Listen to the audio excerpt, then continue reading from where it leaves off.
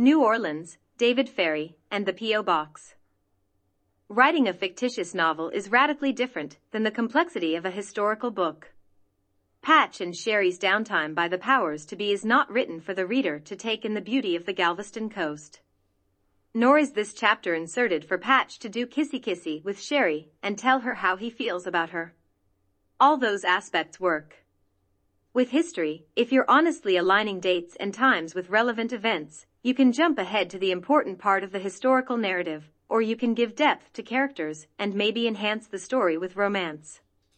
So, the gap between Dallas and the New Orleans Oswald operations works just fine. Galveston Beach. All of us have been in over our head during our life, but I doubt we've had the likes of Johnny Rosselli, the mob, the anti-Castro Cubans, and the intel agencies put the squeeze on us. Patch and Sherry walk into the Lafayette Postal Annex and approach the post office box.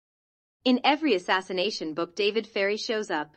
And until recently, everyone thought Ferrie to be a quirky, high-pitched voiced weirdo. That's not the case. Ferrie was ultra-conservative with a baritone voice.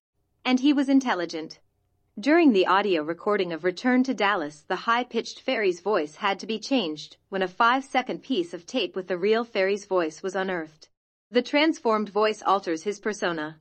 Ferrie, an unequivocal JFK assassination participant, hands Patch a tiny brass key for P.O. Box 300543, next to Oswald's P.O. Box. David W. Ferrie. I flew him into Cuba during the Bay of Pigs ahead of the invasion, says Ferrie, adding to Patch's lost memories of his past. After Ferrie leaves, Patch removes a manila envelope containing $2,000 from the P.O. Box. Patch is indebted to Rosselli for the phenomenal cash flow. The risk of the surveillance and the cast of marginal characters who can easily kill create a constant tension. Another $2,000 for lemon and lime. Eladio del Valle. La Petite Fleur. 9 p.m. August 2nd, 1963. Before Patch and Sherry enter La Petite Fleur, they hear the weird song "It Really Did Make the Top 40, Timey Kangaroo Down Sport." I'm not making this up. Eladio del Valle, who will die on the same day as David Ferrie in 1967, comes under scrutiny by researchers in the JFK assassination. Del Valle's role in the assassination is very serious business, and Patch having him as a contact is not meant to diminish his importance. Ferrie's ties to Del Valle link him to the assassination. Guy Bannister. And not to become farcical, but the rabid anti-communist Guy Bannister, who knew Patch in 1961 in the Kennedy Paradox, shows up at the bar.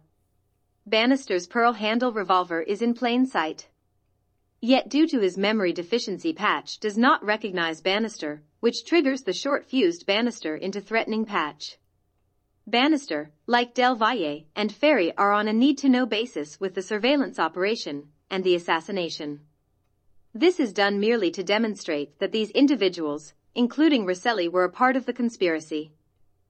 The Habana Bar in 1963.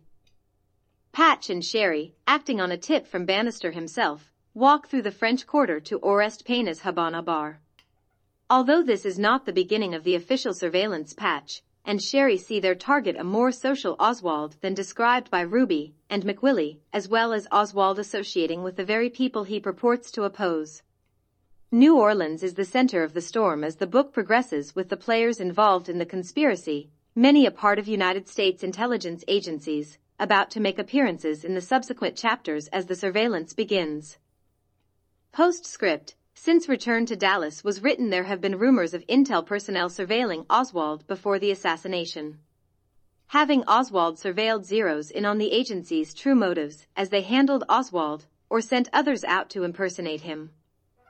Chapters 14 and 15 on SoundCloud, and complete book at audible.com.